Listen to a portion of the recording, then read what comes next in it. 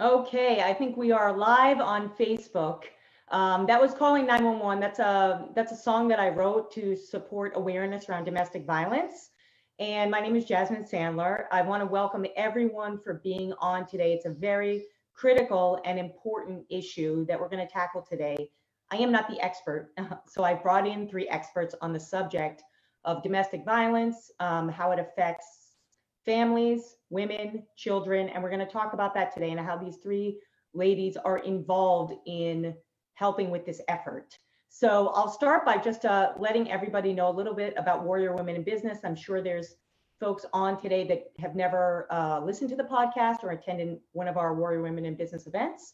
So Warrior Women in Business is a podcast, event series, and conference that I produce and manage. And the whole purpose of it is to help women in business come together in a mentoring mentee situation, as well as provide them with opportunities for business development. And then there's a whole piece of it on helping women in general. And I have a real passion for helping women in the home. I grew up in a family of domestic violence, and I think it's a subject that gets overshadowed many times. And now, as we were talking about pre-show today, unfortunately, I think right now, because everyone has a stay-at-home order, it's something that's just become visible in the media. And I wanted to make people more comfortable and let folks know what support is out there, what resources are out there, so they're not afraid.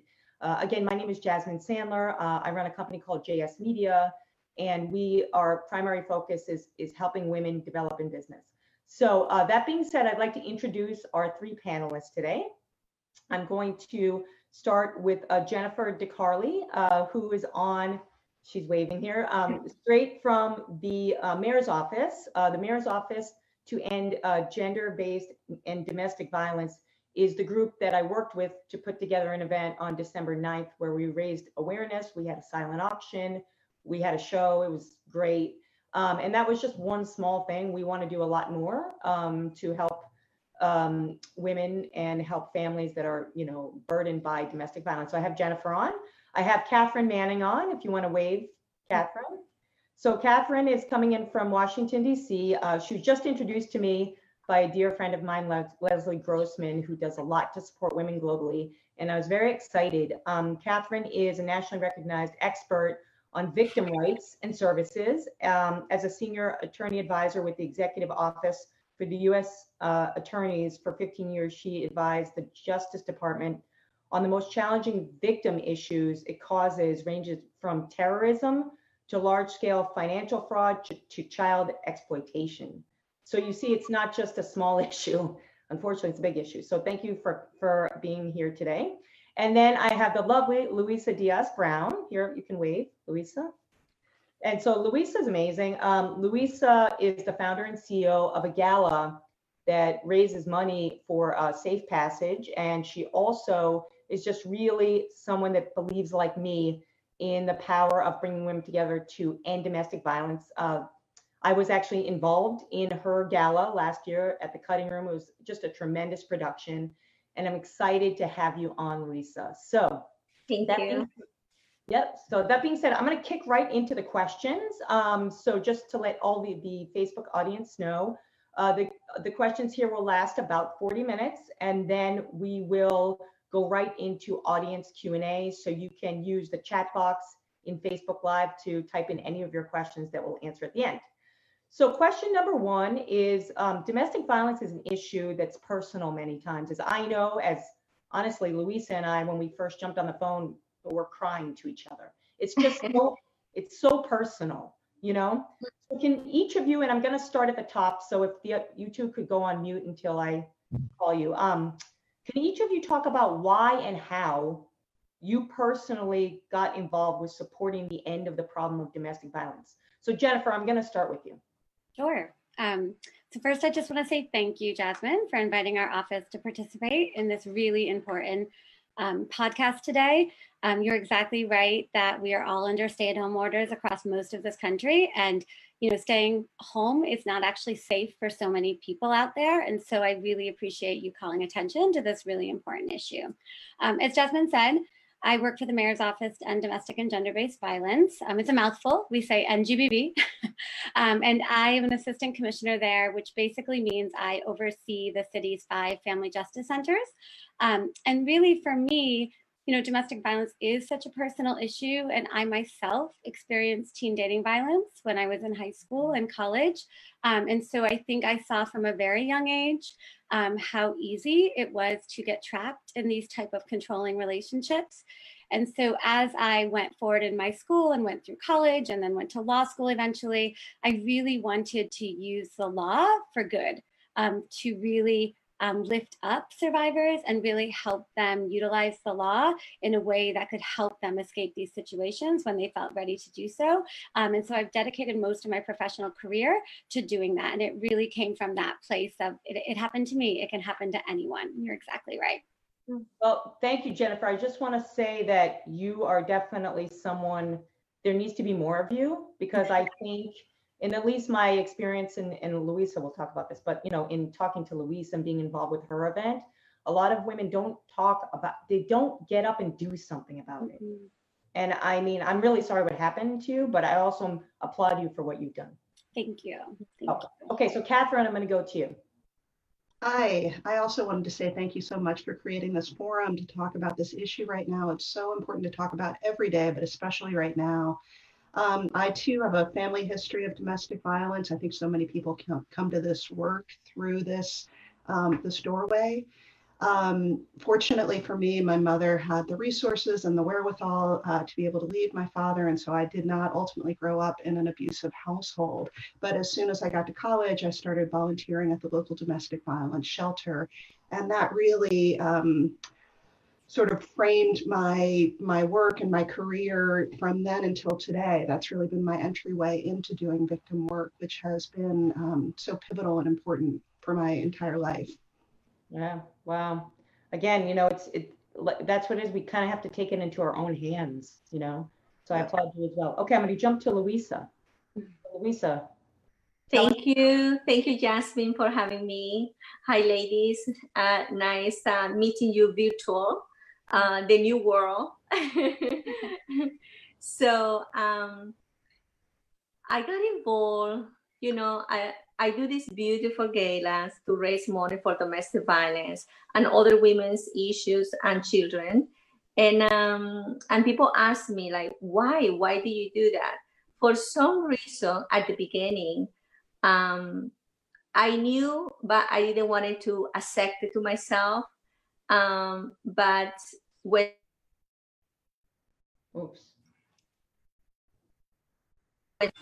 sorry, we have a phone call. When I really was looking inside myself, inside why I'm doing this. So I grew up with my grandparents, and I adore my grandparents. I grew up in Venezuela, and my grandfather, unfortunately, abused my grandmother real bad, and sometimes we have to sleep on the street, and that I was 5 years old, so that really got me. So, but I didn't know how much. When I started doing my events, when I was and I have an opportunity to give back to the community, I said I wanted to do to domestic violence survivors, yet I didn't know why. I remember my grandmother, and I love my grandmother, and she is my hero. And she has 15 kids, 15. Can you imagine? 15 children. So in the first gala, I was not be able to talk about it, and so I partnered with an organization called Safe Passage, which they have been working with domestic violence over 20 years. And the first year, I didn't talk about it. I led the organization to talk about it.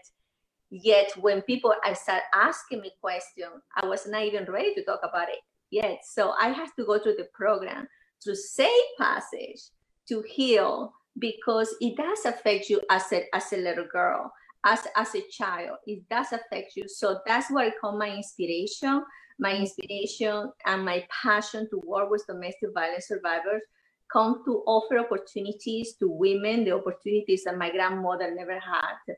And that's wonderful. I do what I do in honor to my beloved grandmother. I love it. And God rest my grandmother's soul. I think our grandparents are so important to us, you know? Yeah, she saved me. Yeah. But So, I must say my grandmother, she got the strength with 15 children to Yeah. leave my grandfather. Can you imagine? No an education. She has no education, Yeah. no job, and she left my grandfather. I was 8 years old, and she never looked back. Yeah, strength.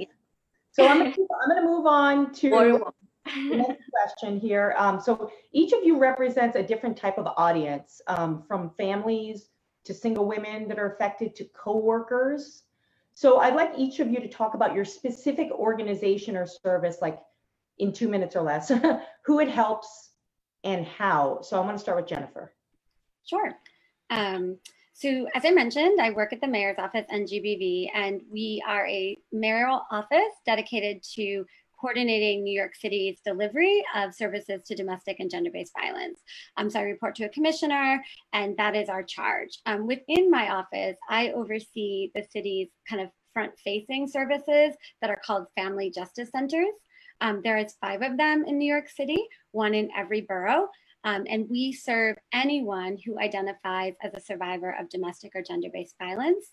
In my office, the staff that report to me coordinate those services at the centers, and they act as one-stop shopping centers, for lack of a better way to describe it.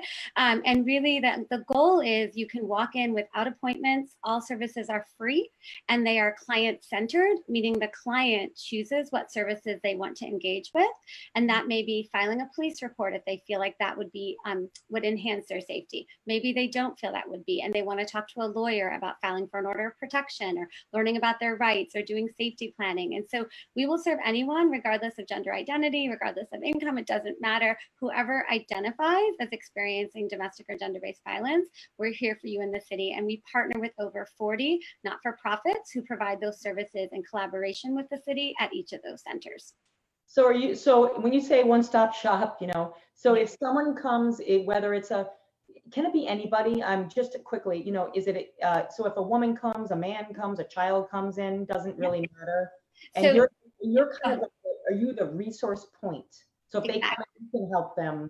Yeah, that's a great way of putting it, Jasmine. We're like a resource hub, and we can work with any one adult who experiences it, as if they're single or if they're in a family. We can help their children, and we can help teens that may be experiencing teen dating violence. If a child came in without a parent, we would need to be working with parent, right? But as long as it's an adult seeking services, their children can also seek those services, or teens.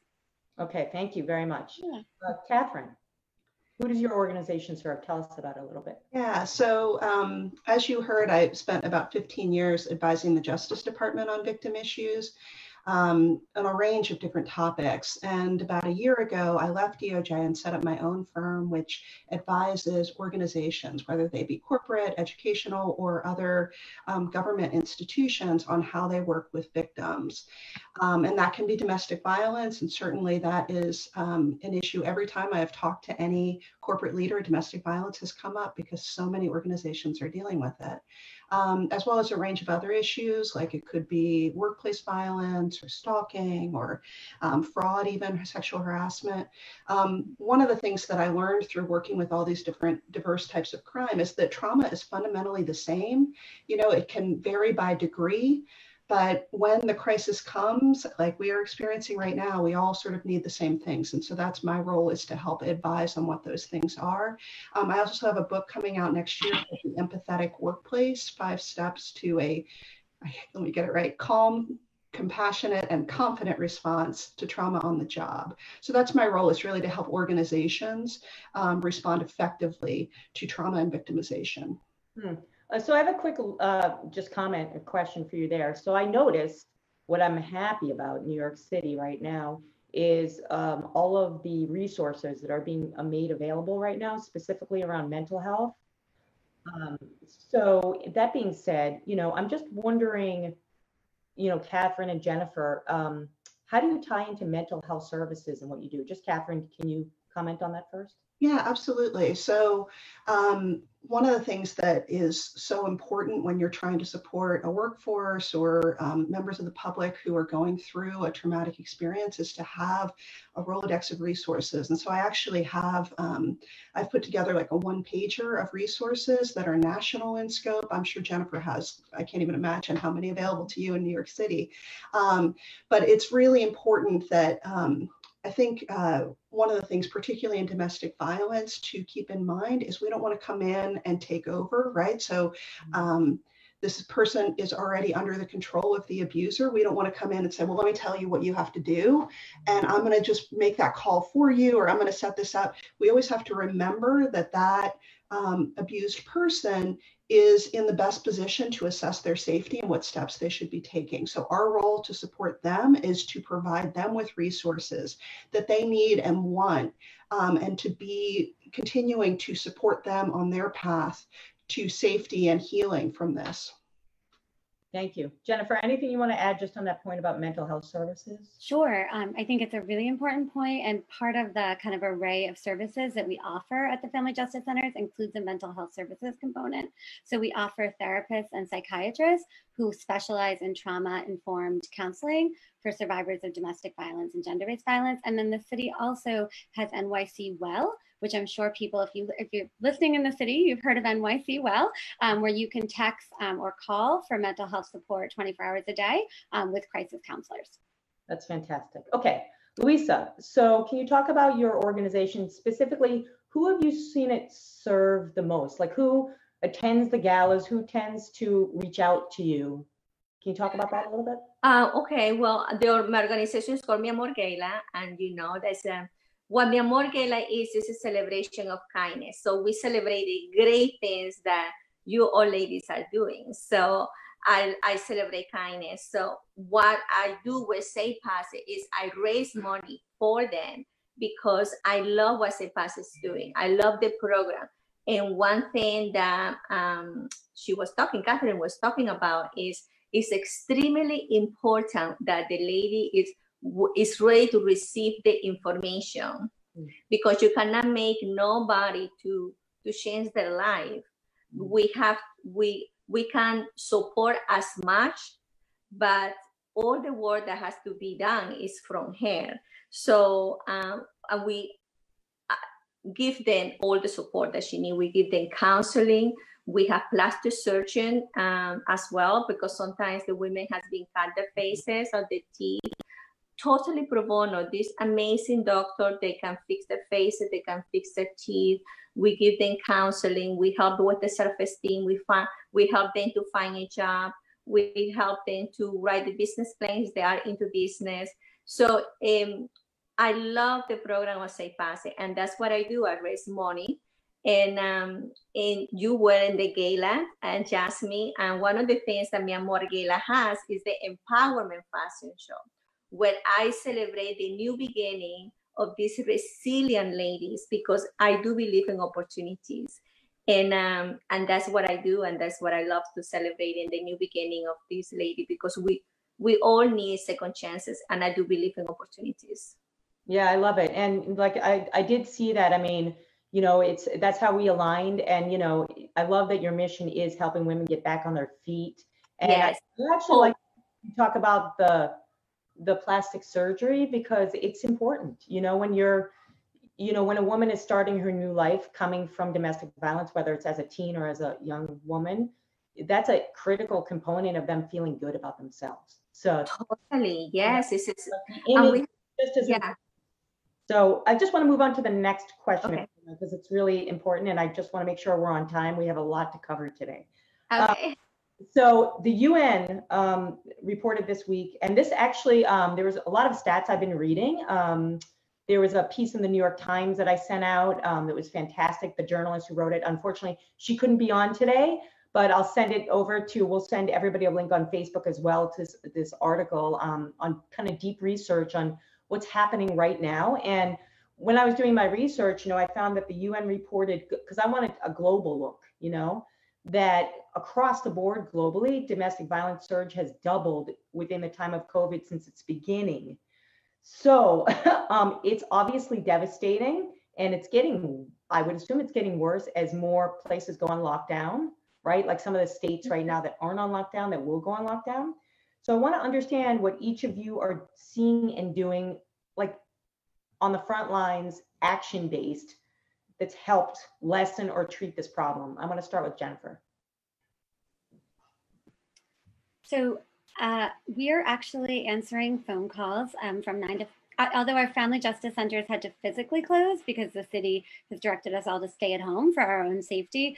We are still here and we're still available, and we're answering our main line from 9 a.m. to 5 p.m. live, like a hotline. And we're able to serve survivors in the same way we would have served them if they came into our building. So we're hearing from survivors who are telling us that they need help, right? They're staying at homes with abusive partners. We're having to do safety planning over the phone for when we're able to call them back. Giving them advice like, perhaps if you have a dog, take the dog for a walk and we can talk to you, right? Or go into the bathroom and run the water and, things like that, so that they can have these safe conversations. And so we're still able, we're hearing from survivors on the ground. We're also making sure that we're spreading awareness in New York City that the city is here. The city is here with resources. Our centers are open remotely, 9 a.m. to 5 p.m. Our hotline is open 24 hours. Safe Horizon runs that in the city. And then we have a domestic violence web-based portal that I would encourage everyone to check out. It's called NYC Hope, super easy to remember. And we've been pushing that out through text alerts in the city. So we did I got the text. Yay, that makes me happy. We're going to try to do that weekly, and we're seeing those numbers of visits like skyrocket from where we were pre-COVID. So there's been a couple of articles that we've done in the media talking about that thus far, and so we're hoping that people will be able to find those resources through our portal, and then we'll be able to continue to serve survivors through our hotlines and our shelter system, which is still open, as well as our family justice centers and our community organizations. Okay, so one question I'd like to ask Jennifer too on Sure. this. Are you seeing, because I'm right now in Queens, so it's crazy. So are you seeing any area that's more affected, any gender, like anything on stats, like what's happening? Yeah. We want to know what's happening, Sure. We haven't, we're getting the stats kind of every day from the center about the number of calls, and we're fielding about anywhere from like 45 to 75 calls a day from across the 5 family justice centers. And it primarily lines up stat-wise with what we saw before, which is about 85% of our clients identify as female, and the others identify as male. So the gender is pretty much lining up. We haven't been able to dig deep yet into like the demographic, but we're getting those calls in every single borough. So we're seeing that this is impacting the whole city. Oh, geez. And do you think, and just one more question, do you think that, and this could get into a bigger topic, but do you think that the cases that you're getting now, are they new domestic violence cases?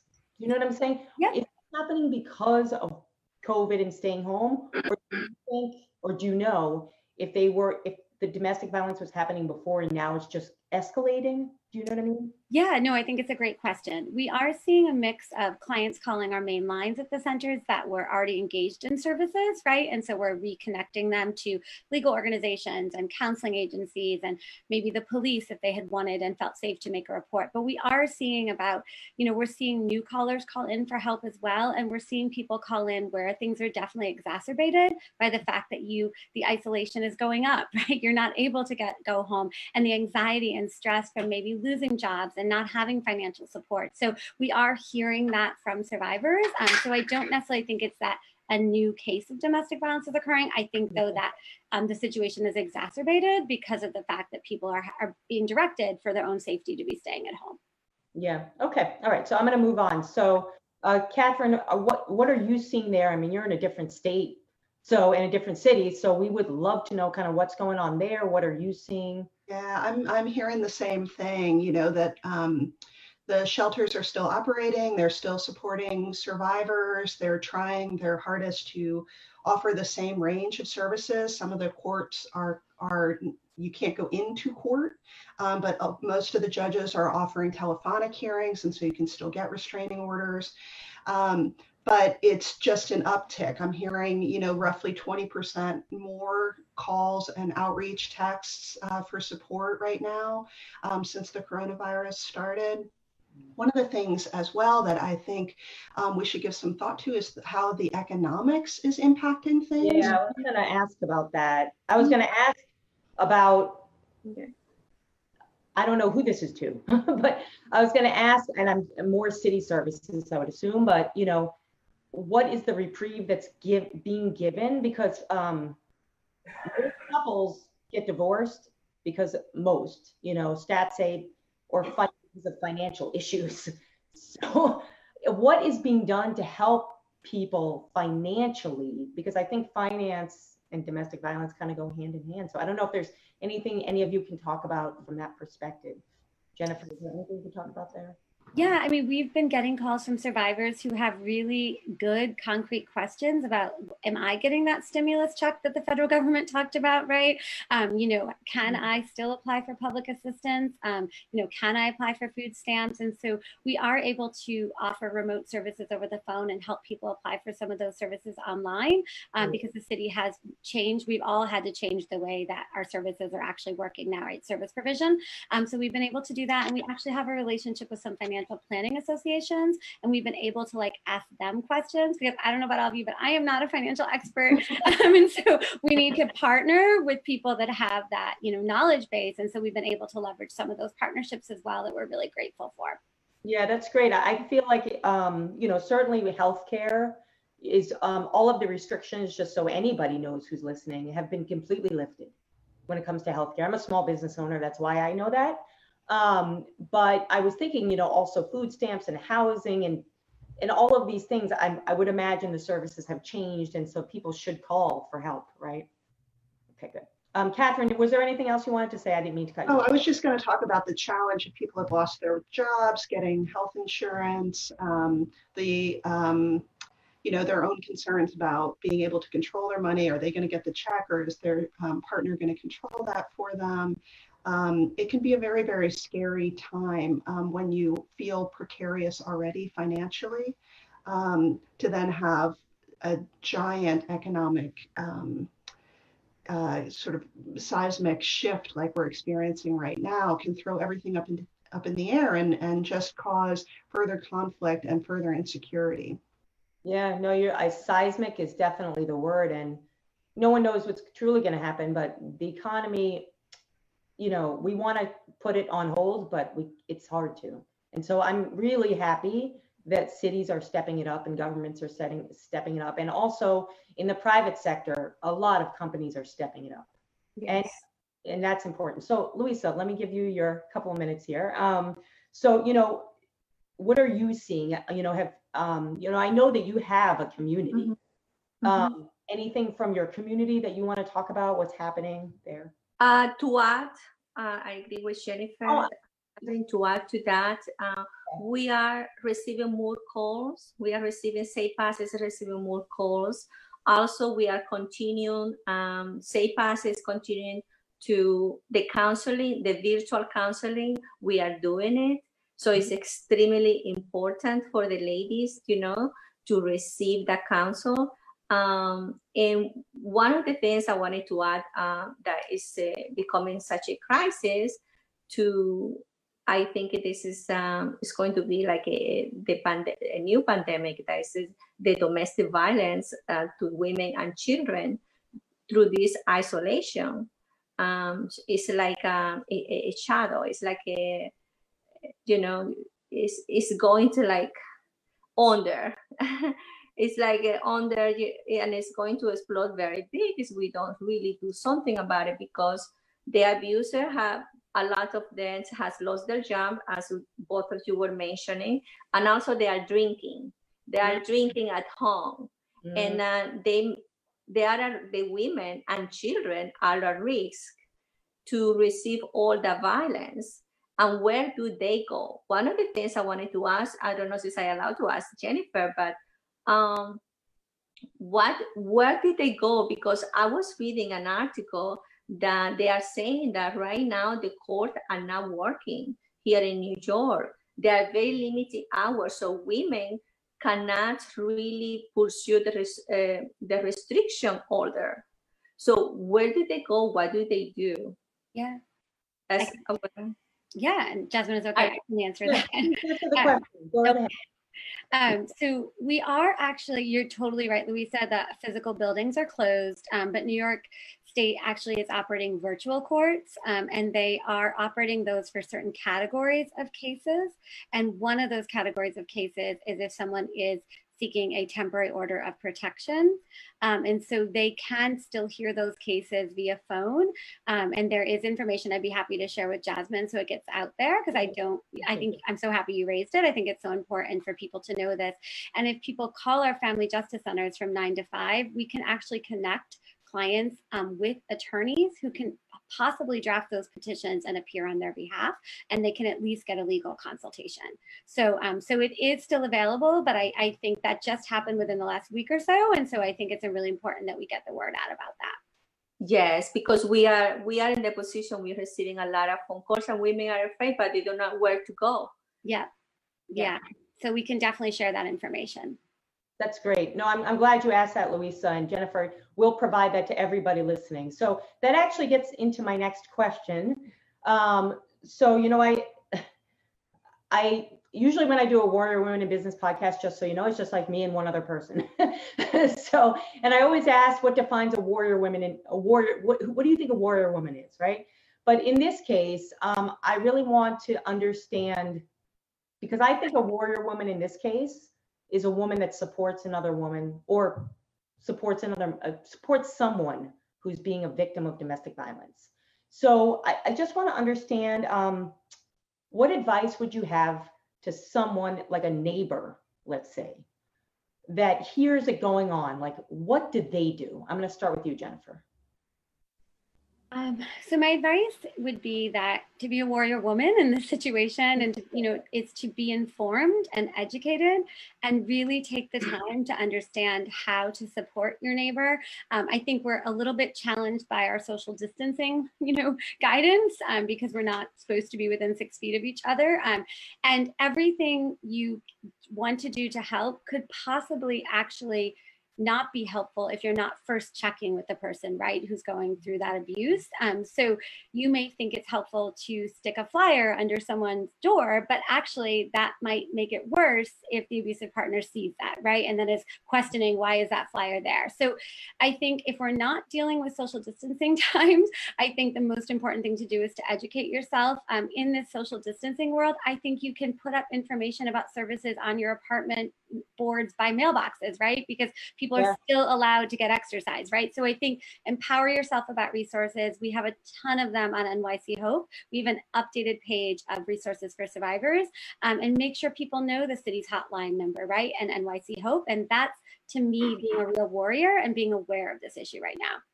I love it. Yeah, putting it up in your neighborhood, right? Yeah. In the neighborhood, and in New York City is mainly buildings with mailboxes. Exactly. I love that. Thank you, Catherine. What do you have to say on that? Yeah, I agree with all of that. I think it's important to remember that the survivor has to be the expert on her own safety. So don't feel like it's your job to kind of swoop in and do something because you don't know the full context of everything that she's dealing with. But I think anything you can do to show yourself to be a listening ear, to listen without judgment, because often what people need is an escape valve. They need a chance to be able to talk about it to somebody who's not going to harangue them or judge them for it. So all of that is phenomenal. More resources outside of New York, because you guys you have so much there, but also Futures Without Violence is a national organization, and they have a phenomenal list of resources on their website right now. It's futureswithoutviolence.org.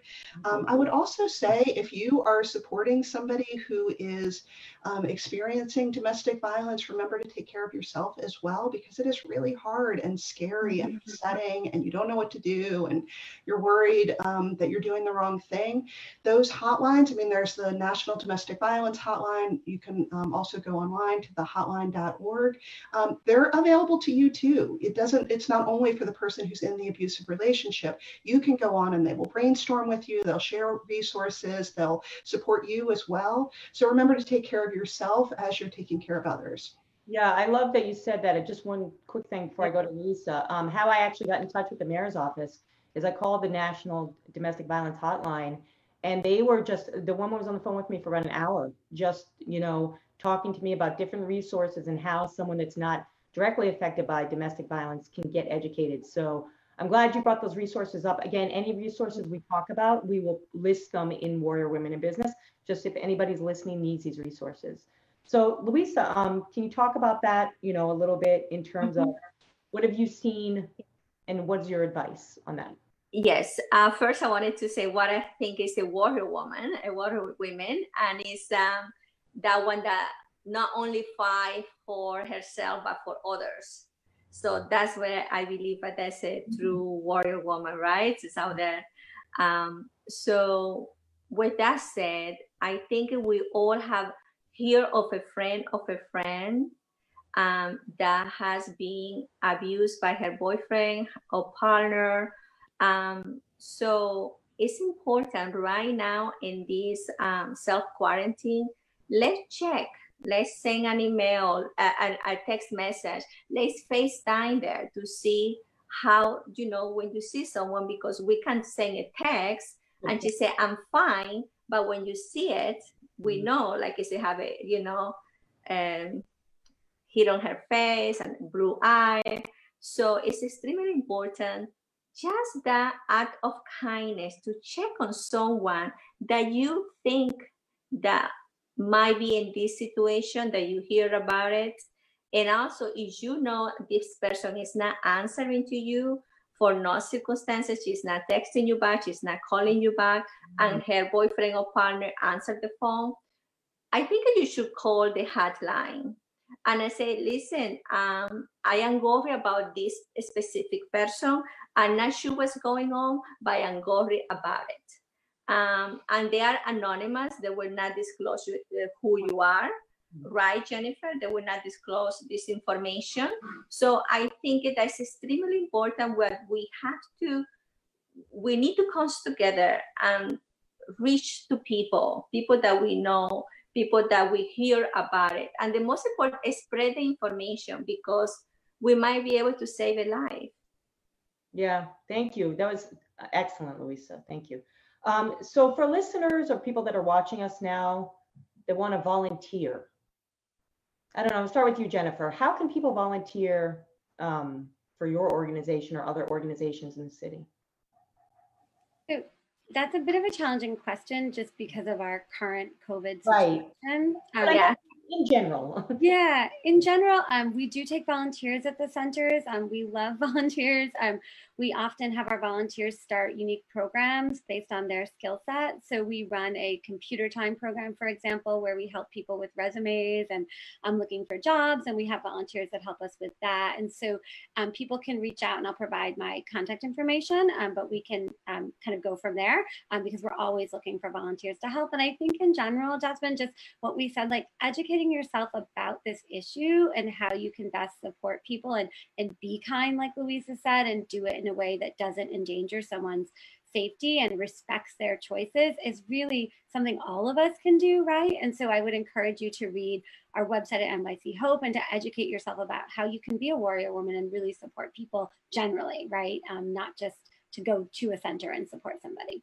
Right. And, it seems like it's you have to be educated. It's almost like you have to be certified in a way because, right? Am I right? Because it's not something like saying I want to volunteer and be a healthcare worker, which I do right now. I see. Yeah. And I want to run outside. And I'm like, but I'm not a healthcare worker. Right. So, yeah. That's a really good point.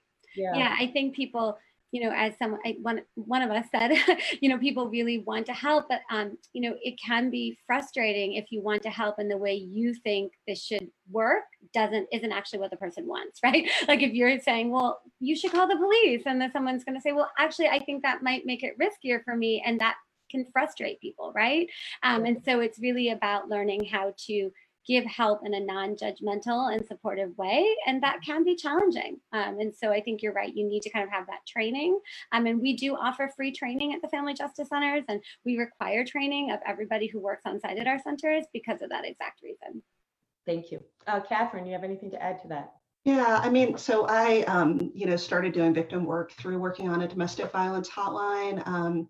I think it is a tremendous experience. If anybody is at all interested, I advise you to go through the training and do it. It is really just an incredibly empowering and really, really impactful experience. To find your local domestic violence shelters, there's a website, domesticshelters.org, and you just type in your zip code and you can find whoever your local shelter is. And then you could just give them a call. I would suggest maybe calling their business line or emailing them to find out about trainings. Probably not happening right this second, right? But you could get in there for the next training. And then in terms of other things that we can do just in our daily lives, any kinds of groups, sororities, organizations, your workplace, any groups that you're involved with, do what you can to talk about domestic violence. It is so much more common than people realize. Like, Right. recent stats are 1 in 3 people have experienced some sort of intimate partner violence. So I think people don't recognize, they think, well, it couldn't be somebody in my sorority. Well, yeah, it probably could. So do what you can to get the word out about resources, show that you care, that this is an important issue, and you're a supportive listening friend. I think we have so much power to help each other every day just through those kinds of conversations. I love that. One thing I want to add to that I think we really, and we're not going to have a lot of time to talk about it, but so we're talking a lot about the women that are affected, but because we are in isolation, people's tempers are getting shorter. I found in general, you don't have that release point in life, and I think so. Getting everybody educated, not that it's just domestic violence for women or couples. I think it's much bigger than that, and that's why I thought this was an urgent show today to talk about what are the resources. And these ladies are amazing, giving us all these resources. But I want the audience to know that this isn't just about a man and a woman. This is a population issue.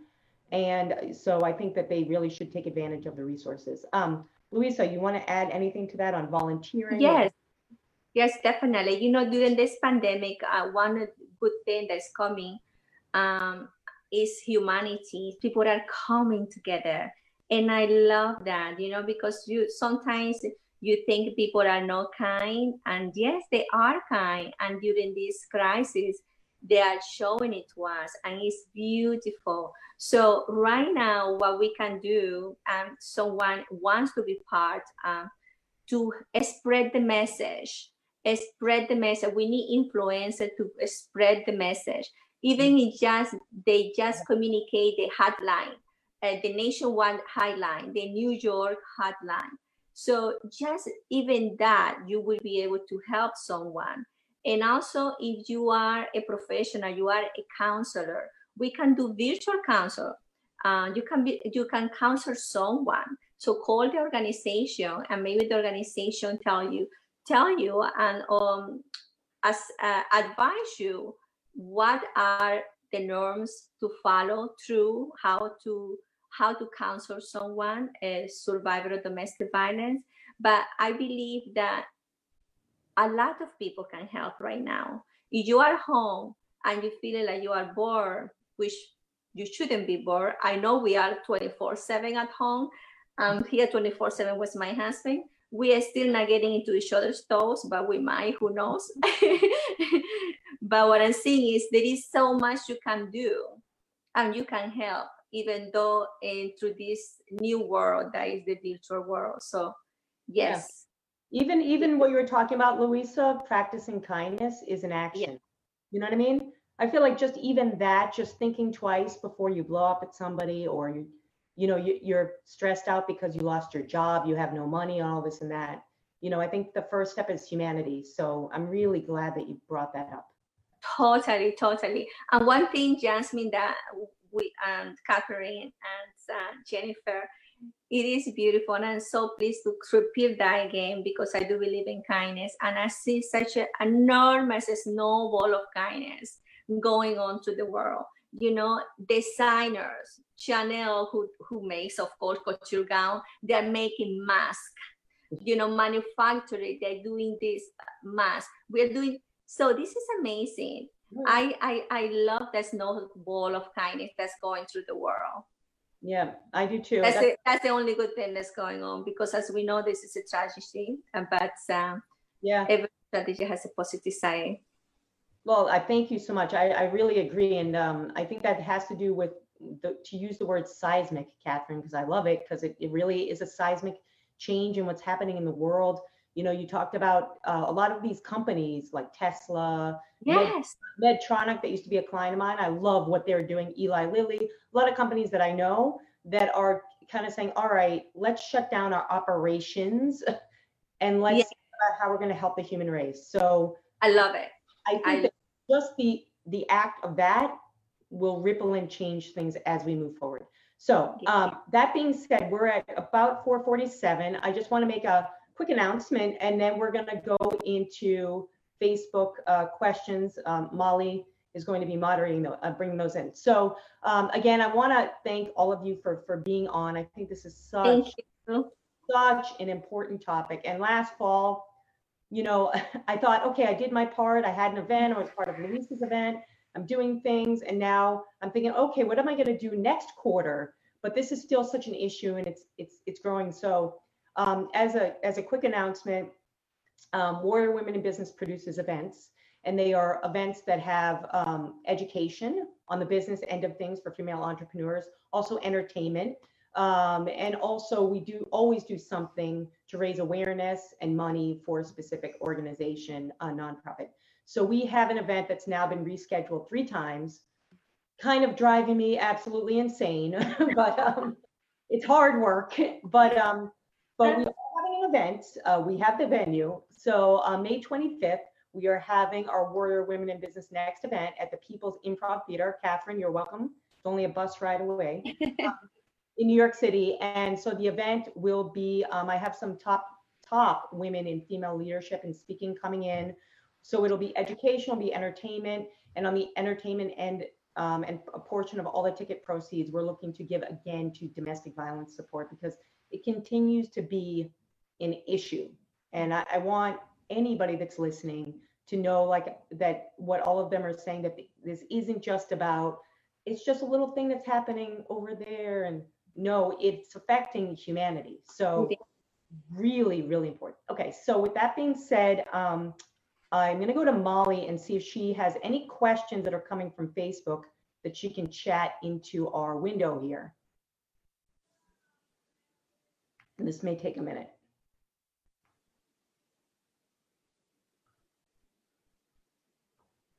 Okay, so I'm just going to read out some questions, and then we'll go around. So if I want to get my local women's group to raise awareness, an awesome question, for domestic violence, and to start to talk about domestic violence, how would you recommend I do that? So she has a local women's group, and she wants to get them involved. So I'll start with Jennifer. Sure. So here in New York City, if you're in New York City, you could reach out to me. My office actually offers presentations and trainings and workshops. We'd be happy to come to you and do that, and talk to you about the issues and learn more about how you'd like to support this issue, and brainstorm with you if there are things you'd like to do in collaboration with us. Great. So again, after the show, we'll be providing to anybody that's tuned in or wants the information, your information, and thank you for that. Catherine, do you have anything to add to that? Yeah, so let me tell you about something that our neighborhood does that I'm so psyched about. We have a neighborhood, what we call a giving group. And every quarter, a family hosts an event that is, you know, often like a nighttime party or something, but it's a fundraiser for a particular organization. And so, you know, obviously we can't do it right now, but whenever the stay-at-home orders are lifted, think about it. I mean, so it was so much fun. We did the House of Ruth, which is our local domestic violence shelter. Somebody from the shelter came and spoke to all of our neighbors about the issue of domestic violence and how to get involved. A number of the neighbors have continued their relationship with House of Ruth because of that. And it was just such a really wonderful way to raise awareness in a way that was really fun for people. And it's something that just your own organization can do. It's not going to be, I'm sure, as classy as some of the galas that Luisa is throwing, but just for something that your own organization can do, it might be fun. Okay. Okay. Thank you. Well, I would love to have fabulous ladies who would like to be part of my gala this year. Well, I'm thinking about, I do not know if we are going to be able to go and have a big gala this year. They are saying that we might not be able to have this big gathering. Yeah. But I would love to hear from you. Send me an email, and you're going to put my information there. Yeah. LuisaDiaz.com. Send me an email for Mi Amor Gala, and we will love to have you to help us to raise money for domestic violence survivors. And besides doing this amazing work and making some difference in someone else's life, the event is fabulous, it's beautiful. And so you accomplish to say you enjoy the event, at the same time you feel good that you are helping someone else's life. Yes, thank you. Okay. Trish from Safe Passage, whom you know, Luisa. And yes. She just put a comment and said that she's grateful, just so you know, all know, for what we're doing, and we're making a difference. So yes, she's so grateful, and she knows that I'm here with you. And she's the founder of Safe Passage. I've been working with them for 6 years, I mentioned before, and she's going to be here next year. So as well, this year, not next year, this year. So I'm going to put the website Safe Passage Heals for anyone as well who is in California and who would like to be directly working with Safe Passage and with this amazing program that they have. Okay, great. And then the trailing question for that, Luisa, is for you. Do you take volunteers for your gala? Yes, I do. Totally. I would love to be, as I mentioned, these amazing ladies who want to help me to organize these galas. Yes, I take volunteers. Yeah, I think we all love volunteers. Yeah, we all love volunteers. Coming in and making a difference. And I found that people are involved with my events. You know, I just think that's what it is. It's they feel like they're making a difference and they want to continue, you know? Yes. Well, you know, Mi Amor Gala is our pure volunteers. Oh. Pure volunteer, pure passion. I didn't have no money at all to start this gala 6 years ago. And but I was passionate about it. And I've been my friends and friends of their friends and friends of their friends. And I have like 200 people in this beautiful gala. And I have so many volunteers. It was amazing. So I call it a snowball of kindness. So I do believe in volunteers. I do believe in kindness. Absolutely. Anything else from Molly? Any other questions do we have out there on Facebook? People are shy. They usually come after. Okay, I think that's all the questions we have for now, which is fine because we are nearing 5 o'clock. So again, I wanted to thank you all so much for being on. And again, thank you. Our event that we're doing May 25 at the People's Improv Theater. I'd love if all of you can attend, be involved. We're going to be raising money. We're going to be supporting. We're going to be talking about this topic. In fact, on the entertainment segment, I do have a playwright. I have a lot of female playwrights that write to me, and I have one that just finished a play on sexual abuse in the military. So she might be doing a reading. It's just something we're all passionate about it. So again, May 25th, all that information is on the Warrior Women in Business page. For the audience on Facebook, I will be providing, and Molly will be providing all of the resource links that these ladies gave us. Really important. It was NYC Hope, yeah? NYC Hope, yeah. Hope for our local folks. And Catherine, what was the one group what's one group that you would say is most important for people to know about on your end? Futures Without Violence, because they have a link to all the other resources. Okay, great. So, so we'll be providing all of this information. And again, I want to thank you, ladies. Again, you know, my mission here is to help, not just, again, it's a bigger issue. And I think, you know, you all provided such great content today and information. And I hope that the people listening take action, and they're warrior women as well. So again, thank you all very much. And we're signing off. Thank you, darling, for having me. And nice to meeting you, ladies, Kathleen and Jess. Okay, thank you. Signing off from Warrior Women in Business, episode 22. Tune in next week for episode 23. Thank you. Bye. Ciao. Bye.